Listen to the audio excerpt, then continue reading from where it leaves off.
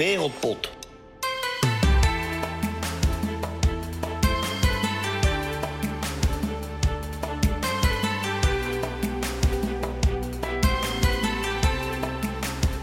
Het is de week dat we 2 maal met verbazing naar het voetbal van Vålerenga kijken. Op zich weten we dat er bij de club uit Oslo af en toe magie te bewonderen valt. Alsof Harry Potter met vlagen een spreuk uitspreekt om zo het rechterbeen van Sherida Spitsen te beheersen. Gevaarlijke ruimte ziet ze op plekken waar een normaal mens alleen maar een hoop obstakels naar het doel ervaart. En het is misschien wel de achterloosheid waarmee ze paast, dat je denkt dat het allemaal zo makkelijk is. Maar als het allemaal zo makkelijk was, dan zou iedereen het kunnen. Dat is niet zo. Dat is gevoel, intuïtie en alles wat duizenden uren aan trainingen betekenen. Dat je gepolijste ballen kan geven op een plek waar je als aanvaller alleen je hoofd of voet nog tegen de bal moet zetten om een paas tot doelpunt te promoveren. 2 keer in 1 week doet de aanvoerster van het Nederlandse elftal het. Eerst op vrijdag tegen Kolbolten, 5 dagen later tegen Rea IL. Haar stoere uitstraling verbloemt misschien een gedeelte van haar creatieve genialiteit. Wie door een objectieve bril naar de Sneekse kijkt, ziet alleen maar een voetbalster zoals er nog zelden zijn gemaakt. Bikkelhard van buiten, met een bovengemiddelde tederheid aan gevoel en een rechterbeen. We kunnen dan ook iedereen aanbevelen om een keer naar het Noorse vrouwenvoetbal te kijken. Over meer Nederlandse klassen op het middenveld hoor je verder in aflevering 45 van Wereldpot.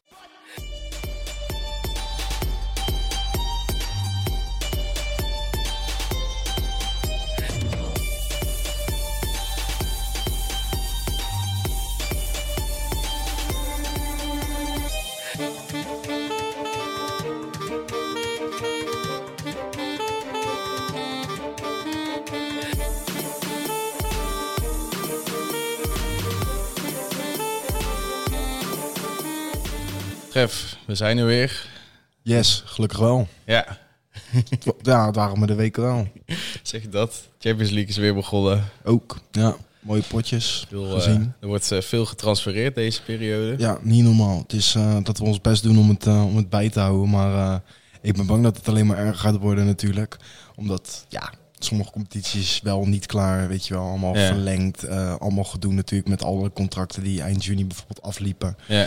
Dus ja, er zal wel heel veel meer aankomen, denk ik. We kunnen hier nu al, wat we vaak doen, ook alle namen en weetjes en gekke wetenswaardigheden opnoemen. Maar ja, hou onze pagina's gewoon in de gaten. En Dat denk ik ook. Gewoon de Instagram-pagina's volgen. Ja. We hebben, qua vrouwen betreft hebben we wat transfers. Er zijn Italië, Frankrijk. ja, zeker. Zeker de Franse competitie valt me op. Dat daar een enorme, ook naar meerdere clubs, dus niet zozeer 1, maar Weerde naar Montpellier. Dan ga ik toch namen noemen.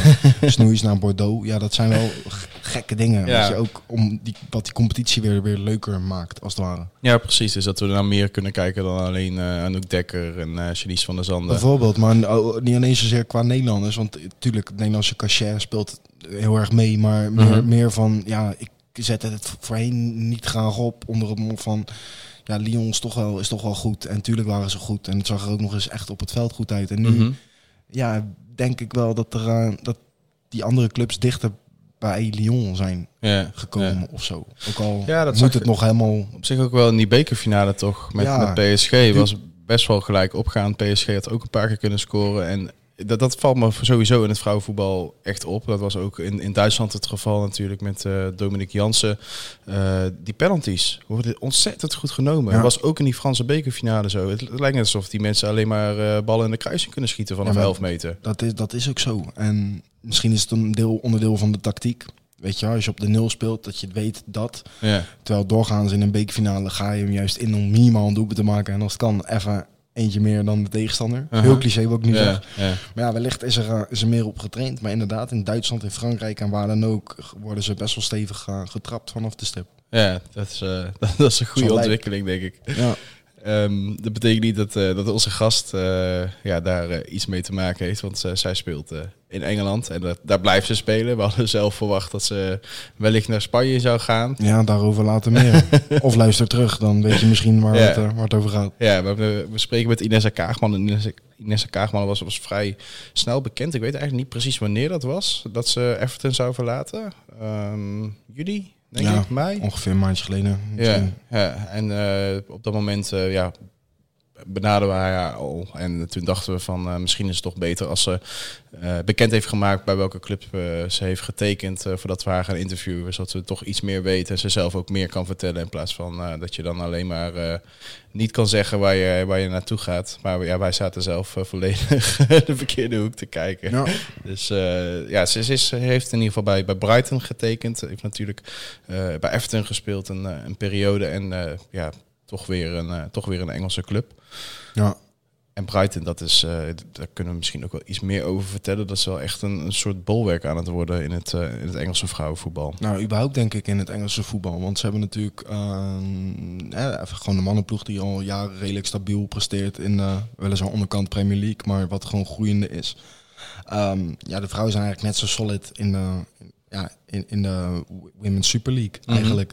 En ze beschouwen alles hetzelfde. Het zijn geen twee aparte afdelingen, maar het loopt allemaal door elkaar heen. Zo bijvoorbeeld op de club, maar ook qua social media wijs en dergelijke. Yeah. Maar er wordt heel veel gestopt in facilitair, dus in gyms, in velden, in wat heb je tegenwoordig allemaal? IJsbaden. Nou, noem het allemaal maar op. En ja, dat is wel lekker binnenkomen. Als je al bij een instituut als Everton zit, waar, als we Kika mogen geloven, haar vriendin en oud teamgenoot, dan was het daar al goed geregeld. En als je dan nu al die verhalen hoort, we zijn er natuurlijk nog niet geweest, dus we hebben het niet met eigen ogen kunnen zien. Maar hoe sterk daar eigenlijk op topsport wordt bedreven, dan gaan ze de verwachting ook wel hoog leggen, denk ik, voor zichzelf. Hoger dan voorheen. En dan praat ik nu even specifiek over het vrouwenteam. Hè. Ja, precies. Die zullen niet ineens de kampioenskandidaten uit gaan dagen. Maar stuivertje wisselen met pak een beet Ines's oude club Everton. Ja, dat zou zomaar kunnen gebeuren, want het zit dicht op elkaar daar. En als je dan een beetje voetballend elftal hebt, met automatismes, met wat Keller Roos ook ooit heeft gezegd, wat gewoon series neer kan zetten, dan kan je presteren.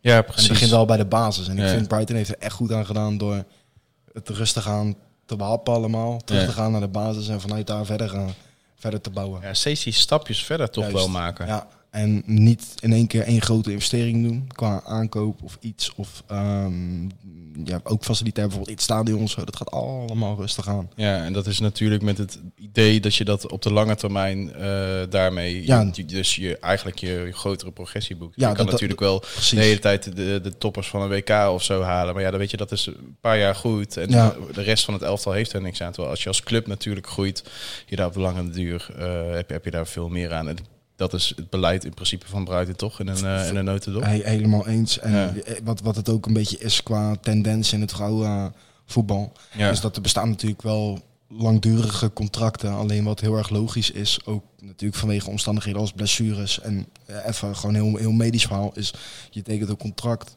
heel soms met een optie tot nog een seizoen, omdat dat wel gewoon per jaar bekeken wordt, omdat het ook sneller kan veranderen. En ik denk dat juist het ook weer zo super leuk maakt. Ja. Dat je ook nooit geen lekkere zin meer, maar nooit gedoe hebt als iemand naar een andere club wil. Want of diegene loopt uit zijn contract, of er wordt een som betaald. Ik hou hier wel van hoe dit gaat. Ja, gewoon goed. Al heeft Inessa ons wel tamelijk verrast. Ja, zeker. Daar blijven we maar gewoon op terugkomen. Bleven we maar gewoon die Atletico op Madrileens. Het was geen Photoshop hoor, toen ik het naar je stuurde. Ze ging echt naar Brighton. Ja, dat was even een klein shockje voor ons. We hebben haar denk ik gewoon heel veel te vragen. Want het is te veel. Waarschijnlijk gaat het allemaal veel te lang duren. Laten we maar gewoon snel naar haar toe gaan. We gaan bellen met Inessa Kaagman.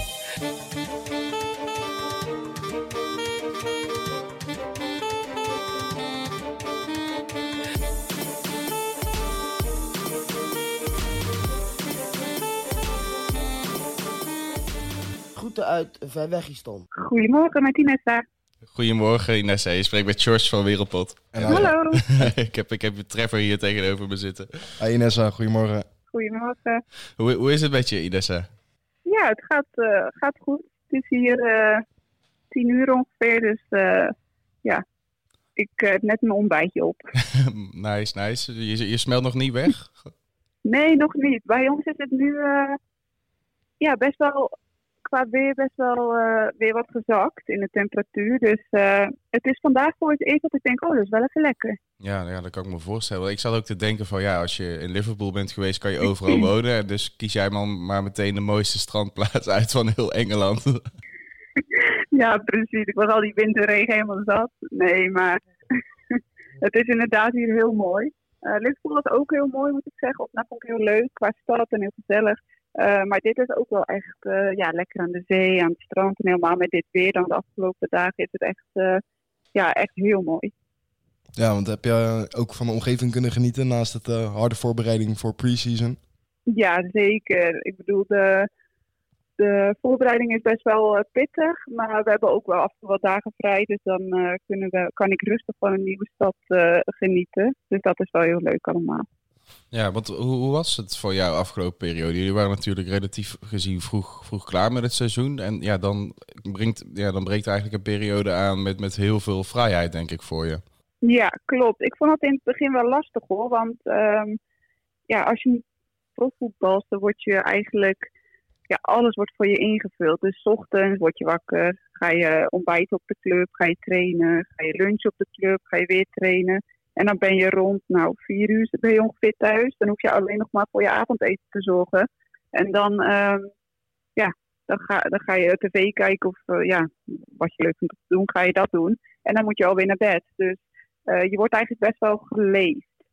En als je dan die coronaperiode, dan moet je ineens alles zelf gaan bedenken. Dus in het begin had ik daar best wel moeite mee. Wat moet ik eigenlijk gaan doen? Maar na een tijdje, dan wen je er gewoon weer aan het soort van normale leven.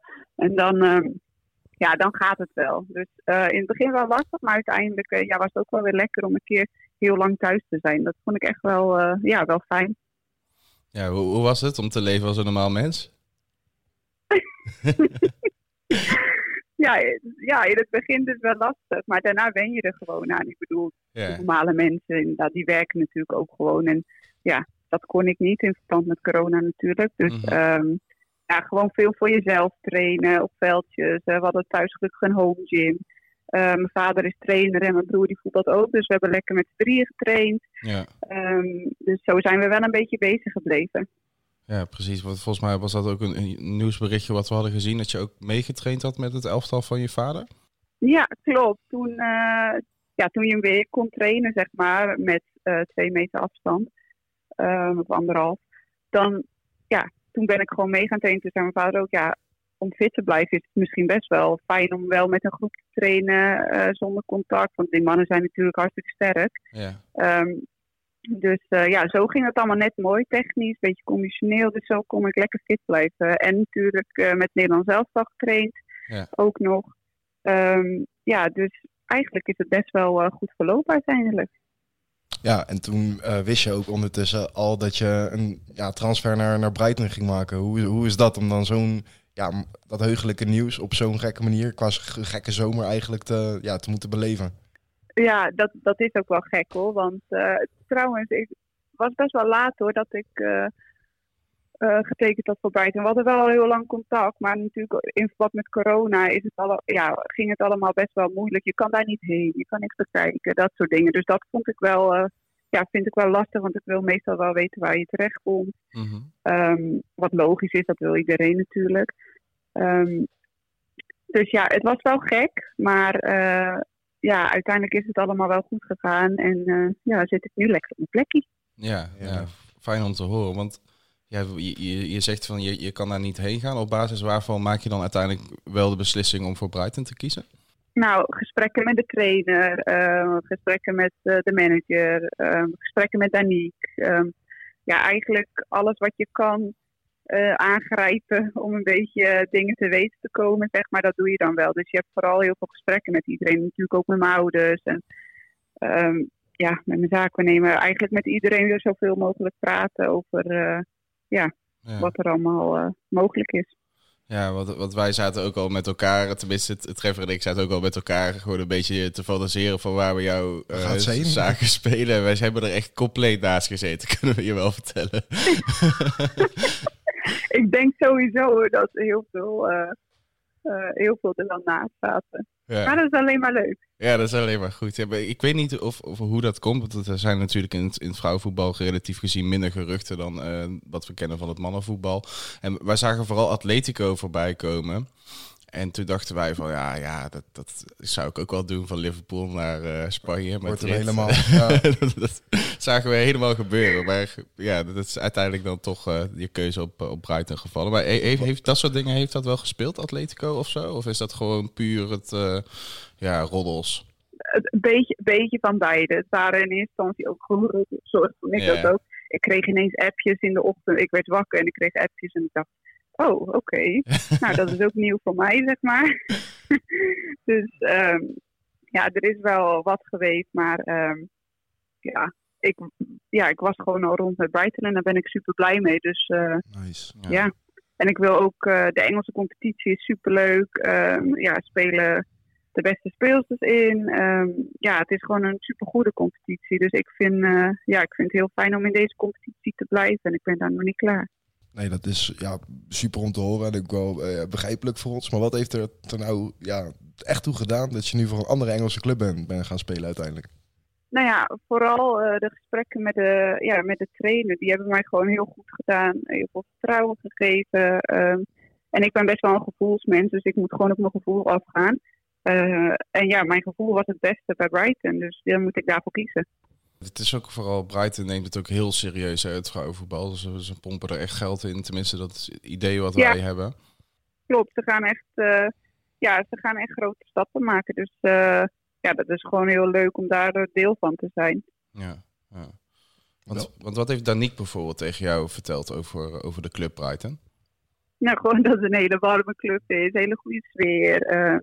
Ik heb natuurlijk toen ook wel gevraagd qua het spel wat ze spelen. En eigenlijk gewoon alle dingen op het veld, maar ook qua faciliteiten en buiten het veld. Want het is niet alleen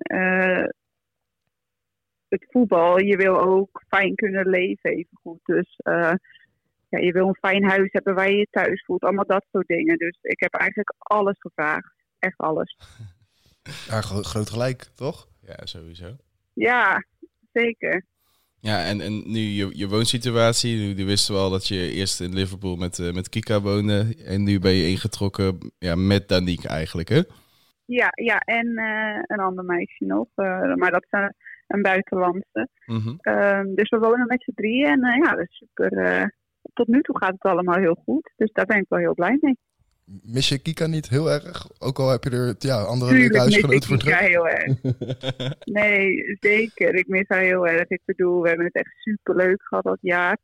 En we zijn heel erg naar elkaar toegegroeid. Dus er is wel een vriendin bijgekomen, zeg maar. Dus dat is wel echt super leuk. En we missen elkaar wel, maar we hebben nog heel veel contact. Want Kika jullie hebben ook gewoon in Nederland wel contact gehad, toch? Of niet? Dat ze naar Bovenkarpsel kwamen of zo? Ja, zeker. Zeker, dat hebben we. Ja, en we hebben ook samen getraind. Met Gio, dat is dan dat is een personal trainer. En daar hebben we ook samen mee getraind op het veld en buiten het veld. We hebben eigenlijk wel heel veel contact nog. Dus dat is echt superleuk. Ja, dat lijkt me ook wel fijn dat je dan gewoon samen zo'n traject aangaat. Zeker omdat er is nog geen duidelijkheid over wanneer kan er überhaupt weer gevoetbald worden. Dat je dan samen in ieder geval voor zorgt dat je fit blijft en elkaar ook kan pushen, denk ik. Ja, dat is ook zeker waar hoor. En ook, je hebt natuurlijk heel veel twijfels, want je weet niet wanneer je moet. En het was zo, toen moesten we op die datum terug zijn. En toen was het die datum en dan moesten we weer een andere datum terug zijn. Dus je leeft. Dat klinkt ook heel zwaar. Maar je zit best wel in de onzekerheid van wanneer moet ik terug? Hoe lang heb ik überhaupt nog met mijn familie even? Want als eenmaal die datum wordt gesteld, dan gaat het ook meestal heel snel. Dus je kan eigenlijk nooit echt vastpinnen van oké, dan moet ik terug. En tegen het einde aan, toen kon je wel een beetje we moeten ongeveer ergens in juli moeten we weer terug. En dan is het wel wat rustiger. Maar het is wel fijn als je dan iemand hebt waarmee je daarover kan praten, zeg maar. En met trainen ook. Even goed gewoon doorpushen, ondanks dat je niet weet wanneer je weer moet, zeg maar. Ja. Dus dat is wel fijn om met z'n tweeën te doen dan, ja. En wordt het dan ook een beetje, als je dan wel weer op de club moet zijn, rustig opgebouwd? Of was het ook echt meteen volle bak trainen, vol programma draaien, helemaal kapot gaan eigenlijk in het warme weer? Of hoe moet ik dat zien? Tuurlijk zit er ook wel een beetje opbouw in, maar je begint meestal met testen. Dus dan kijken ze gewoon hoe ver je bent qua conditioneel, qua kracht en zo. Nu mochten we qua kracht nog niet echt doen, want we mogen de gym natuurlijk niet in. In Engeland is het nog iets iets scherper dan wat in Nederland. Want in Nederland mag je volgens mij wel de gym en zo alweer in. Maar ja, wij mochten dat nog niet op de club. Dus dat soort tests hebben we niet gedaan, maar wel de conditionele testen, zeg maar. En daarna gaan ze vanuit daar kijken, oké, jij bent zo ver, jij moet dit en dit doen, jij bent zo ver, jij moet iets meer doen. Zulke dingen, zeg maar. Dus daar kijken ze wel naar. Ja. Maar ja, het is wel gewoon heel zwaar. Ja, had je veel ingeleverd wat dat betreft, of viel het mee? Dat vind ik wel lastig hoor. Tuurlijk heb ik ingeleverd, zoals iedereen, want we hebben 5 maanden of zo niks gedaan. Ja. Maar ik heb wel het gevoel dat ik fit ben. Ja, het is niet dat ik denk, na 30 minuten, ik kan niet meer. Ja. Beter. Goeie. Dus nee, dat valt me nog best wel mee, eerlijk gezegd. Ja, dan hebben al die sessies in Noord-Holland hebben je wel genoeg opgeleverd, hoop ik. Ja, inderdaad. Dus die mannen moest ik wel. Aan de bak. God. Maar voetballend gezien kan je altijd mee, toch? Tenminste, dat is wat we hebben begrepen. Ja, voetballend gezien gaat het ook wel prima. Maar ja, als als er een bal in de diepte wordt gespeeld en ik moet erachteraan rennen in een man, nou, dan weet ik wel wie er wint. Ja, dan ben jij. Ja, tuurlijk. Altijd. Ja, en ik duw het ook zo omver, hoor. Dus voor mij was het allemaal geen probleem. Voor jou hoeft die gym ook helemaal niet open, joh. Nee, dat heb ik al.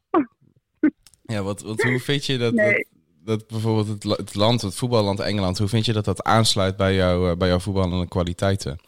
Nou ja, Engeland is natuurlijk wel veel meer fysiek en rennen. En ik ben van mezelf heel erg technisch en tactisch. Dus als je puur daarop kijkt, zou het niet heel erg aansluiten. Maar ik kon juist heel veel meer leren in het fysieke aspect. Dus ik denk dat het voor mij een hele goede keuze is, omdat ik dat wel heb geleerd en ook nog steeds bijleer natuurlijk, om wel die fysieke dingen te doen. Dus ik denk dat het mij als voetballer alleen maar completer maakt. Want zijn het dan dingen die voorheen het liefst meet, bijvoorbeeld in de duels komen bijvoorbeeld? Of is het nou juist bijvoorbeeld slim daarmee omgaan? Hoe zie ik dat voor me? Ja, het is slim mee omgaan. Maar natuurlijk ook toen ik in Engeland kwam 2 jaar geleden, toen was ik qua kracht, was ik echt wel aan de onderkant natuurlijk. Want in Nederland heb ik alles gewoon technisch en tactisch opgelost. Maar in Engeland kom je eenmaal gewoon veel meer in duels door het spel wat we spelen. Dus daar moest ik toen echt wel even aan wennen, zeg maar. En dat, denk ik, is alleen maar goed voor mij geweest. Kon je wat dat betreft daar ook het meeste leren, zeg maar? Op die specifieke aspecten? Ja, ik denk dat in Engeland dat wel, qua fysiek, dat ik daar wel het meest kan leren, ja. Dat is voor mij wel heel goed geweest. En voetbaltechnisch, moet ik natuurlijk altijd bij blijven leren. Dus dat is alleen maar goed. Ja.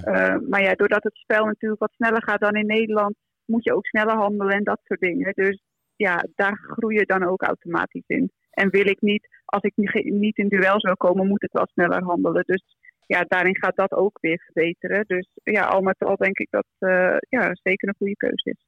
Ja, en ook qua kracht denk ik. Want volgens mij is jouw schot is er ook niet minder op geworden sinds je in Engeland speelt. Nee, dat klopt. Ja. Maar heb je nog één moment, één goede herinnering waarvan je dacht van, Engeland, dat is wel even anders dan ik gewend ben. Een wedstrijd of een training of iets? Nee, dat eigenlijk geen specifiek moment, eerlijk gezegd. Je merkt gewoon, als je dan een jaar in Engeland hebt gespeeld en daarvoor altijd in Nederland, dan merk je de verschillen wel. Maar ik heb niet dat ik denk, die training of die wedstrijd, toen dacht ik, nee, eigenlijk niet. Meer gewoon als je vergelijkt, dat je denkt, ja, er zit wel echt verschil in. Bijvoorbeeld ook dingen als corners of zo zie ik je dan, tenminste zagen we dan bij Everton af en toe geven.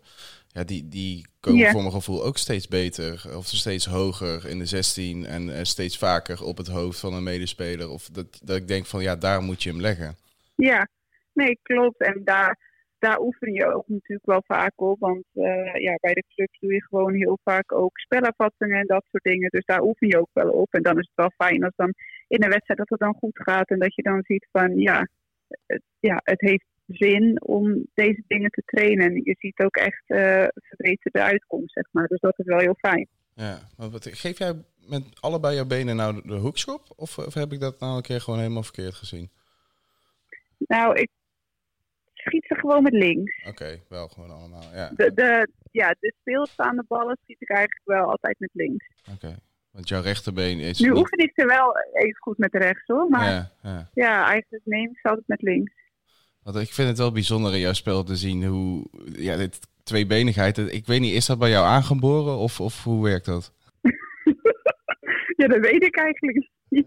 Ik heb gewoon, denk ik, vanaf dat ik kan lopen. Mijn vader is natuurlijk trainer, dus en die heeft zelf ook hoog gespeeld. Dus ja, hij weet wel een beetje wat hij moet doen om goed te trainen. Dus ik denk vanaf sinds ik dat kan lopen, dat ik met beide benen eigenlijk altijd heb geschoten. Dus ik weet niet of dat, het zal wel een beetje van beide natuurlijk. Mijn vader zegt dan ook je rechterbeen gebruiken, zeg maar vroeger. En nu gaat dat eigenlijk automatisch dan. Maar ik ben wel officieel geboren links hoor. Ja, toch wel, oké.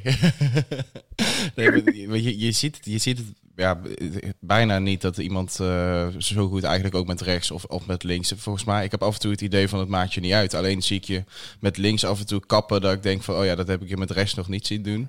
Maar precies hetzelfde. Voor de rest ziet het er hetzelfde uit. Ik vind dat wel mooi. Het is echt heel mooi om naar te kijken. En ik denk voor jou natuurlijk ook alleen maar voordelen in je spel.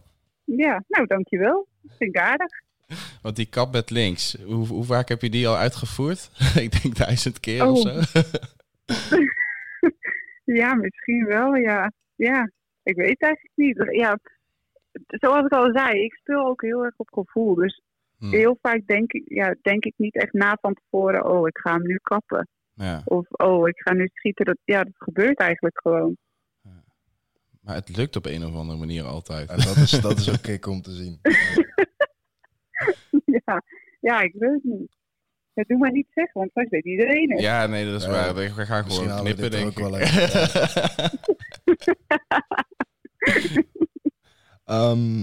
Inessa, we hebben het natuurlijk gedeeld in onze story. En jij uiteraard ook, waarvoor dank. En dan ga ik nu eigenlijk een random vraag kiezen van Jasmijn Koldewijn. Die vraagt, wat was je grootste, en dan neem ik aan, voetbalvoorbeeld?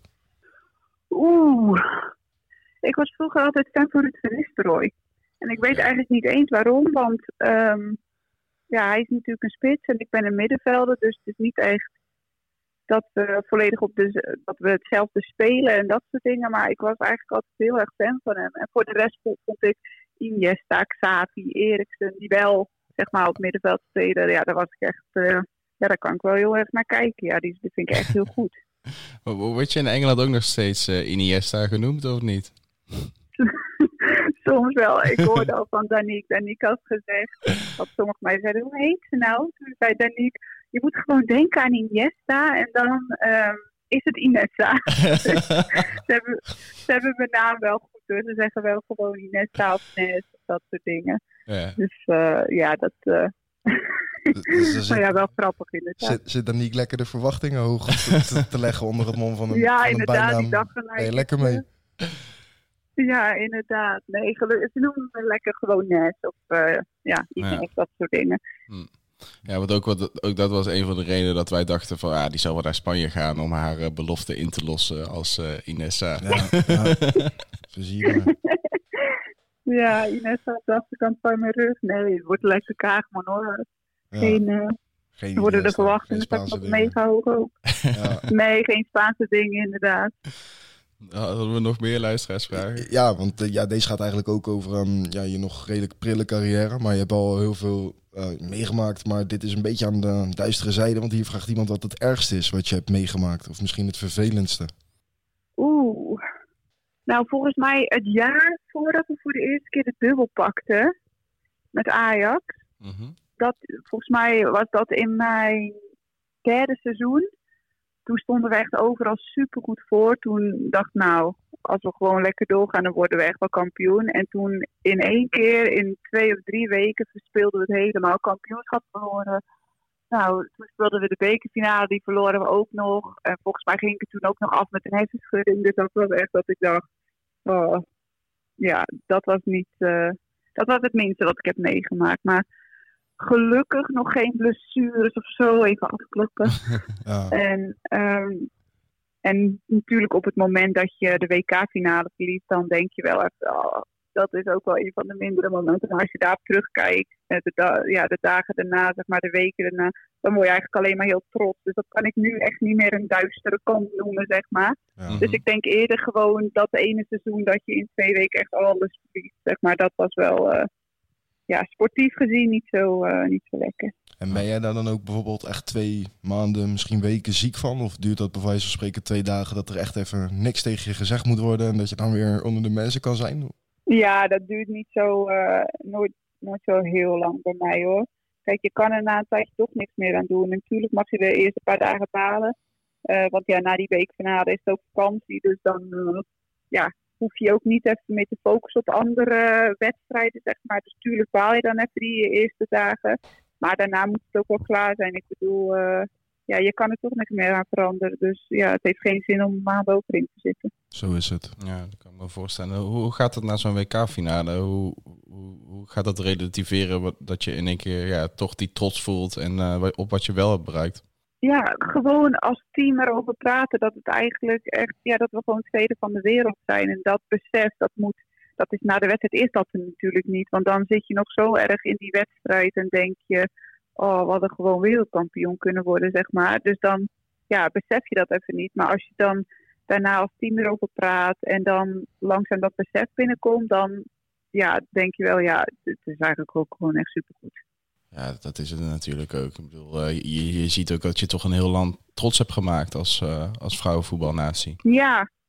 Ja, klopt. En dat is allemaal wel heel mooi. En ook al die fans die er waren en zo. Ja, eigenlijk niet normaal om dat mee te maken. En dan ook nog in het buitenland natuurlijk wel dichtbij. Maar toch wel in het buitenland. Omdat er dan zoveel mensen zijn. Dat het zo erg leeft. Ja, dat is echt super gaaf. Ja. Dat was kicken. Jij bent erbij geweest, ja. Dat was echt gaaf. Ja. We hebben ook een vraag. Hoe oud je was toen je begon met voetballen? 5. 5 jaar. Oké. Ja. En toen was het al meteen tweebenig. Ja, dat weet ik niet zo. Maar het gaat echt niet zo weg. Maar wie weet. Nee, 5 jaar. En het duurde niet super lang voordat jij uiteindelijk het hoogst haalbare in Nederland hebt gehaald. Hè? Je bent vrij vroeg gedebuteerd toen al. Ja, toen ik 17 was. Ik heb eerst tot van mijn 5e tot mijn 12e heb ik bij KVB gespeeld in Boven-Kaspel. Mm-hmm. Toen ben ik van mijn 12e tot mijn 17e, tot en met de B1 zeg maar, heb ik bij Hollandia gespeeld. En in de A'tjes worden die jongens gewoon zoveel sterker nog. Dus toen kon ik op dispensatie aanvragen. Maar Ajax kwam natuurlijk ook. Dus toen heb ik de keuze gemaakt om voor Ajax te gaan spelen natuurlijk. Dus dat heb ik toen gedaan. Was dat toen al een droom die uitkwam om voor Ajax te gaan spelen? Ik denk het wel. Ik wilde toen ik klein was altijd profvoetbalster worden. En er was Ajax was nog niet opgericht. Dus toen kon ik nog niet zeggen, ik wil later bij Ajax voetballen, want het kon helemaal niet. Mm-hmm. Dus het was meer een droom om profvoetbalster te worden. Maar toen Ajax wel was begonnen, toen dacht ik, het is wel heel gaaf om bij Ajax te spelen. Dus ik ben heel blij dat die kans is gekomen en dat ik daar ook voor gekozen heb. En dat ik daar hele mooie jaren heb gehad. Ja, zeker. Je hebt daar ook wel een soort van alles meegemaakt, toch? Ja, klopt. Verloren, gewonnen. Eigenlijk van alle Champions League meegespeeld. Dus ik heb daar gewoon heel veel mooie dingen meegemaakt. En ook hele leuke teams gehad. Dus daar heb ik eigenlijk geen slecht woord over, nee. Ja, want er zijn nu ook 3 toppers teruggegaan naar de Eredivisie vrouwen. Heeft dat ook heel even bij jou deze zomer gespeeld? Van misschien wil ik dat wel om het niveau in Nederland aan te sterken? Of heb je zoiets van, ik kan in het buitenland zelf nog veel meer leren op een moment. En dus ga ik gewoon voor mijn kansen nog in het buitenland. En de Eredivisie vrouwen komt misschien later wel. Ja, ik denk ook zeker wel dat ik ooit terug wil naar de Eredivisie. Want het is voor elke Nederlandse speler het fijnst om thuis te voetballen natuurlijk. Lekker bij je familie, bij je vrienden. Maar ik denk nu dat het voor mijzelf gewoon beter is om in het buitenland te spelen. Omdat ik daar inderdaad gewoon nog veel meer kan leren. En ik denk trouwens wel dat de Eredivisie wel qua niveau wel beter is geworden. Dus dat is wel heel fijn om te zien. Laten we even een luisteraarsvraag tussendoor doen. We hebben een vraag van Oomsie gekregen. Ik weet niet of dat bekend is voor jou, maar hij vraagt welke studie jij hebt afgerond. Geneeskunde. De bachelor hoor, niet ook de master, maar tot nu toe alleen de bachelor. Want een master kan ik niet combineren met mijn voetbal. Ja. Maar dat lijkt me al vrij pittig eigenlijk, als ik heel eerlijk ben. Ja, dat zeggen heel veel mensen. Maar als je er eenmaal... Ja, ik weet niet beter. Dus ik ben gewoon... Volgens mij toen ik... Mijn eerste jaar bij Ajax zat ik in mijn examenjaar. Dus ja, toen is de zaakjes drukte al begonnen. Ja. Maar ja, ik weet niet beter. Dus het is gewoon een soort van vanzelf gegaan. Nu ben ik wel een makkelijke leerder hoor. Dus dat is wel een groot voordeel. Uh-huh. En de VU heeft mij ook heel erg geholpen met dat de colleges werden opgenomen. Dus dat ik die kon terugkijken. En dat ik mijn groepen kon veranderen. Zodat ik op bepaalde tijden wel naar school kon. Dus daar waren ze allemaal wel heel flexibel in. En dat is voor mij ook heel goed geweest. Want als dat niet was gebeurd, dan had ik het niet kunnen doen. Ja, maar wat is dat ook iets wat je dan later aan de Vrije Universiteit nog wil afronden of zo? Of, Ja, dat denk ik wel. Zoals ik er nu in sta, zeker. Tuurlijk weet je nooit wat er op je pad komt. Misschien komt er over een aantal jaar wel wat heel moois op mijn pad waarvan ik denk, dat wil ik gaan doen. Dus ja, dan niet. Maar zoals ik er nu in sta, dan denk ik wel dat ik dat ga doen, ja. Ja, en heb je daarbij ook een beeld van wat dan precies in de geneeskunde het zou kunnen zijn? Nee, dat nog niet. En gelukkig heb ik daar dus die master voor. En dan ga je overal stage lopen en overal kijken eigenlijk. Dus ik hoop dat ik dan wel de keuze kan maken. Ja. Neem aan van wel. Maar dat is wel echt iets voor na je carrière, neem ik aan. Ja, zeker. Want dat valt gewoon niet te combineren. Dus dat is nu niet aan de orde. Ja. Dit onderwerp oranje willen we ook nog even aansnijden. Want we hebben volgens mij bij Kika al gelobbyd voor een plek voor jou in de basis. Maar hoe kijk je daar zelf tegenaan met het middenveld wat er nu staat? Lobby. Tuurlijk wil ik net zoals iedereen zo snel mogelijk in de basis komen. Dus daar ben ik gewoon hard voor aan het werk. En de concurrentie is groot, maar dat is alleen maar... ik denk dat dat alleen maar goed is. Ik bedoel, dat niveau, dat moet ik... in de zin van, ik moet mijn eigen niveau gewoon vast blijven houden. En natuurlijk ook gewoon nog steeds ophogen. Ja. En dan moet ik gewoon... afwachten en maar laten zien als het mogelijk is. Dus gewoon keihard werken en dan gaan we het wel zien. Nee, kan ik niet doen. Stel, je bent uitverkozen voor het Nederlands elftal, dus je zit al bij een select groepje en al het beste voor het team. Je hebt één doel, dat hebben we gezien met het EK, met het WK. Maar als je dan niet speelt, zit je dan soms niet op de... Of niet speelt, niet dat je nooit speelt, maar stel je speelt niet in de basis. Zit je dan niet qua gedachte op een wipwap zo van het beste voor het team, Allah. Maar dat je ook om de 5 minuten denkt, ik wil er zelf in. Ja, tuurlijk. Dat denk je altijd. Ik wil er zelf in. Maar uiteindelijk ben ik met die wedstrijd bezig. En het is een teamsport. En daar hoort iedereen bij. En iedereen moet ook hetzelfde doel hebben. Dus in die wedstrijd focus je gewoon. Je bent, je probeert eigenlijk je teamgenoten zo goed mogelijk te helpen. Waar dat mogelijk is natuurlijk. Want zij staan in het veld. En wij kunnen dat natuurlijk niet allemaal bereiken.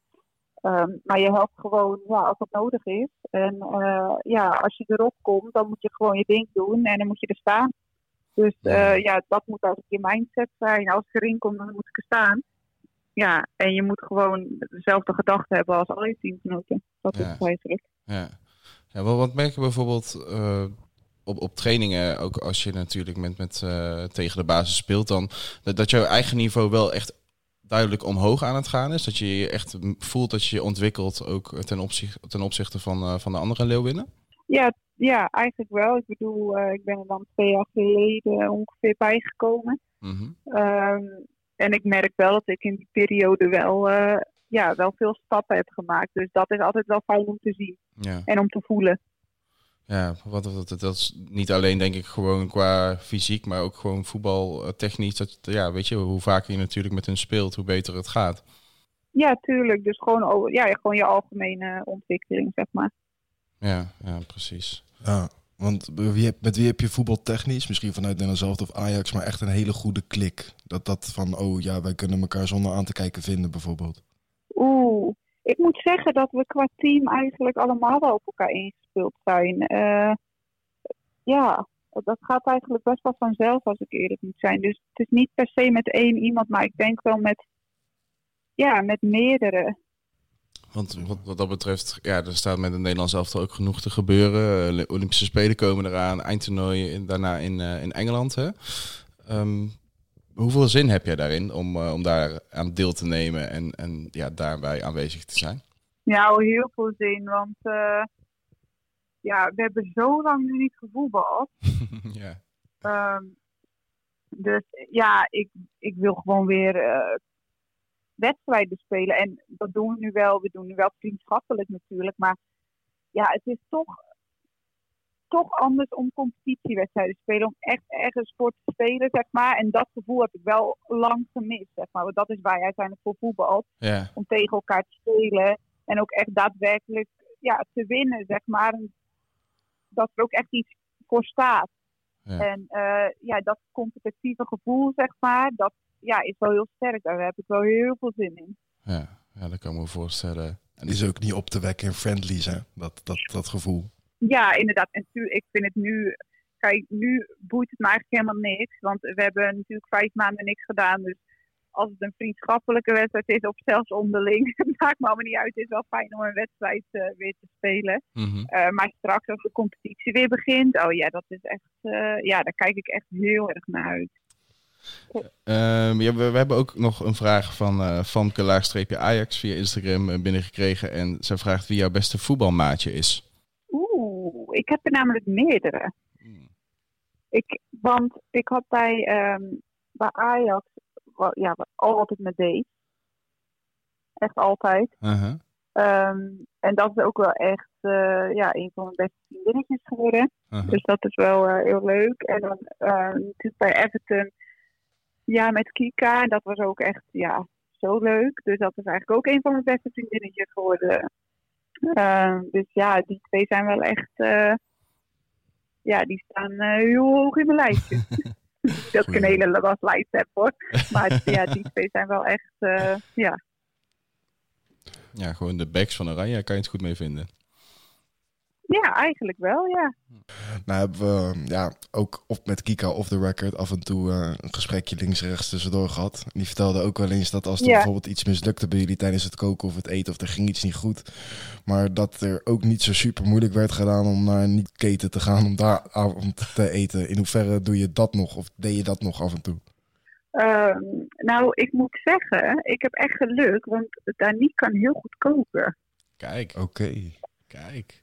Ja, dus ik help er eigenlijk altijd wel met snijden en zo.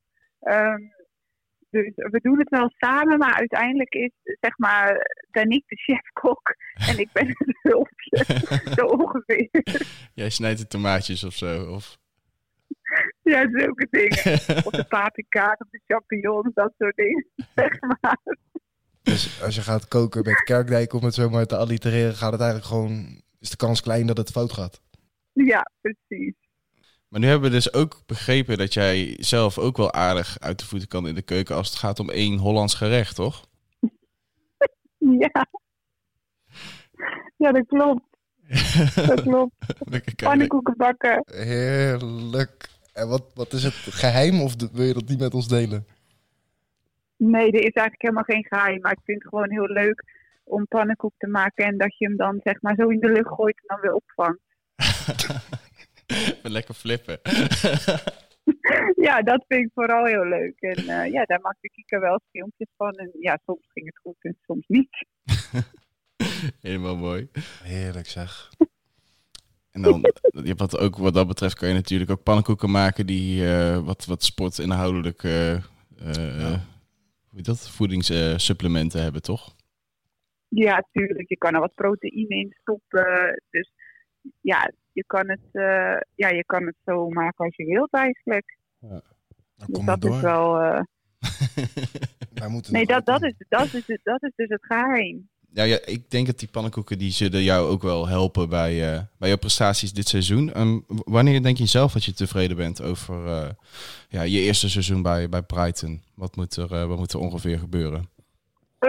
Nou ja, ik hoop natuurlijk gewoon dat we zo hoog mogelijk eindigen en dat ik daar zelf ook een belangrijk aandeel in heb. Dus zoveel mogelijk steunen natuurlijk, team helpen, in de zin van belangrijk zijn, assisten, goals, dat soort dingen. Mhm.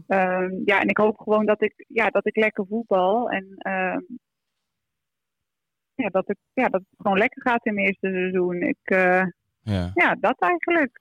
Ja, En zo hoog mogelijk eindigen, dat is altijd het doel. Ja, sowieso. Maar het is natuurlijk ook een nieuwe club, dus het is even aardig voor jou. Ja. Maar jouw coach, heeft zij bijvoorbeeld dan ook al besproken met jou wat voor rol zij voor jou ziet weggelegd in het team dit seizoen? Maar ja, we hebben wel al gesprekken gehad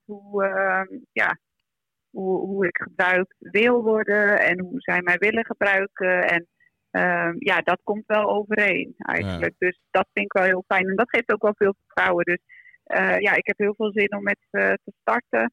En dat we er ook gewoon een heel mooi jaar van gaan maken. We zitten ook natuurlijk nog in de FA Cup. Dus hopelijk kunnen we daar ook even een goede run van maken. Alleen maar goede dingen die eraan gaan komen, hoor ik. Ja, zeker. Ik heb er heel veel zin in. En natuurlijk Nederland zelf komt eraan in september. Dus dat is ook hopelijk als dat allemaal doorgaat, dan zou dat super zijn. Ga je knallen dit seizoen? Ja, precies. Met welk rugnummer speel je eigenlijk bij Brighton? Want dat is me op dit moment even ontschoten. Nou, ik weet eigenlijk niet of ik dat mag zeggen, maar ik ga met nummer 10 spelen. Kijk aan. Nice. Hartstikke vet. Ja. Ja, echt heerlijk. Zo hoort het ook.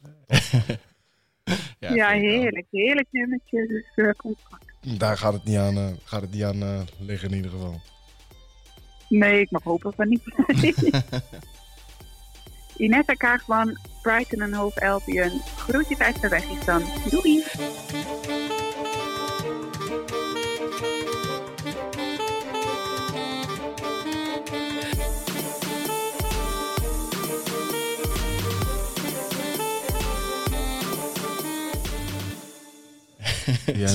Zij had al van tevoren tegen ons gezegd dat ze af en toe een beetje flap uit kon zijn. Ja. ik merkte ook dat wij helemaal mee werden genomen door haar enthousiasme, door haar vrolijkheid. Ja. Ik zag jou ook een keer lachen en dat je het gewoon niet in kon houden. Ja, dankjewel. Lekker paars aanlopen. Lekker. Ja, je hebt gelijk. Ik bedoel, het was een leuke chaos, een beetje een leuk rommeltje. Ik denk dat we nog nooit eerder zo'n interview hebben gehad. Ja. Wat natuurlijk we wel aan haar kunnen toeschrijven. Uh-huh. Maar ja, ook gewoon heel eerlijk. Weet je, gewoon, hoe zeg je dat? We hadden het net al met Brighton van bij de basis, maar het is ook echt de basis dit. Het is voetbal omdat je het leuk vindt, weet je. Als je speelt, dan zoals zij is, dan geef je alles. Daarbuiten doe je ook gewoon je dingetjes. Ja. Ik hou wel van de benadering hiervan eigenlijk. Ja, zeker. En het is... En lachen. Ja, het is lachen. Maar ze is zo'n goede voetballer ook. Dat is ongekend. Ja, maar ze is ook nog jong. Hè? Ik bedoel, we praten over 24 jaar. Is redelijk laten we zeggen, heel gebleven. Ja. Dus ik ben er altijd bang voor dat er dan in één keer iets ergs gebeurt. Weet je, wat alles carrière-wise overhoop gooit. Maar ja, wat je zegt, slimme speelster, komt goed over. Kom je ook 3 keer tegen. Legt gewoon door Brani in de...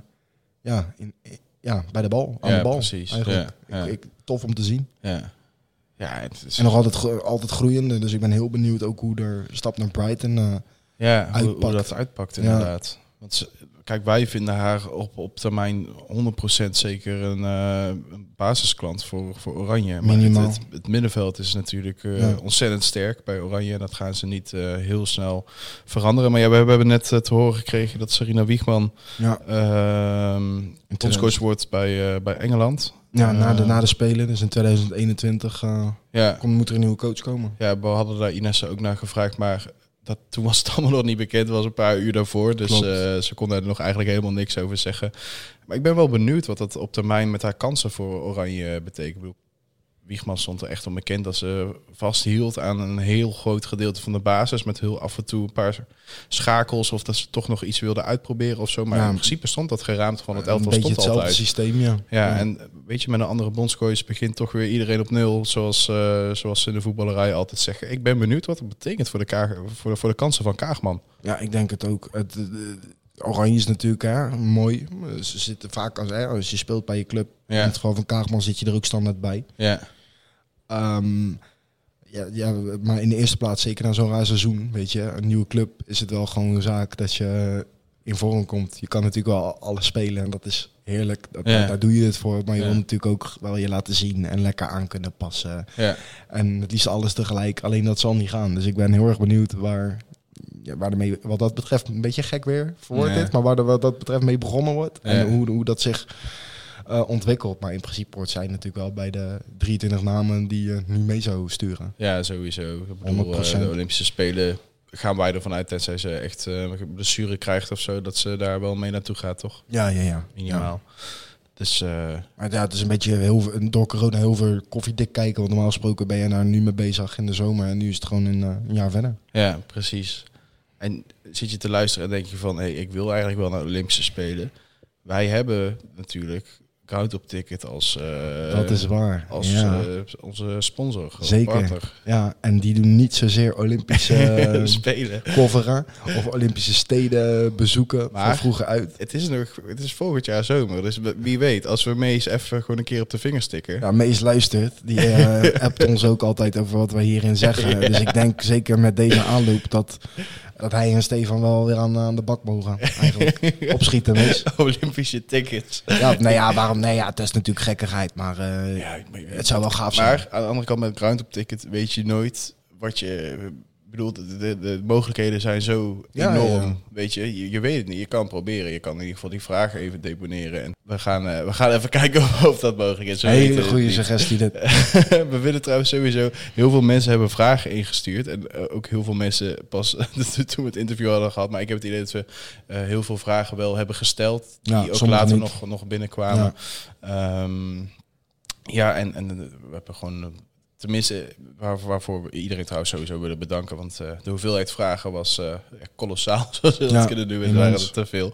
Maar daar waren we alleen maar super blij mee. Er zat een heel leuke input bij.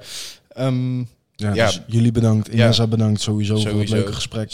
Zeker. En dan hebben we nog Wessel Gol te bedanken voor de muzikale tune in deze wereldpot. En Lorenzo de Bever voor het inspreken van de rubrieknaam. Ik denk dat jullie weer heel snel van ons zullen gaan horen, toch? Moet wel. Stay tuned.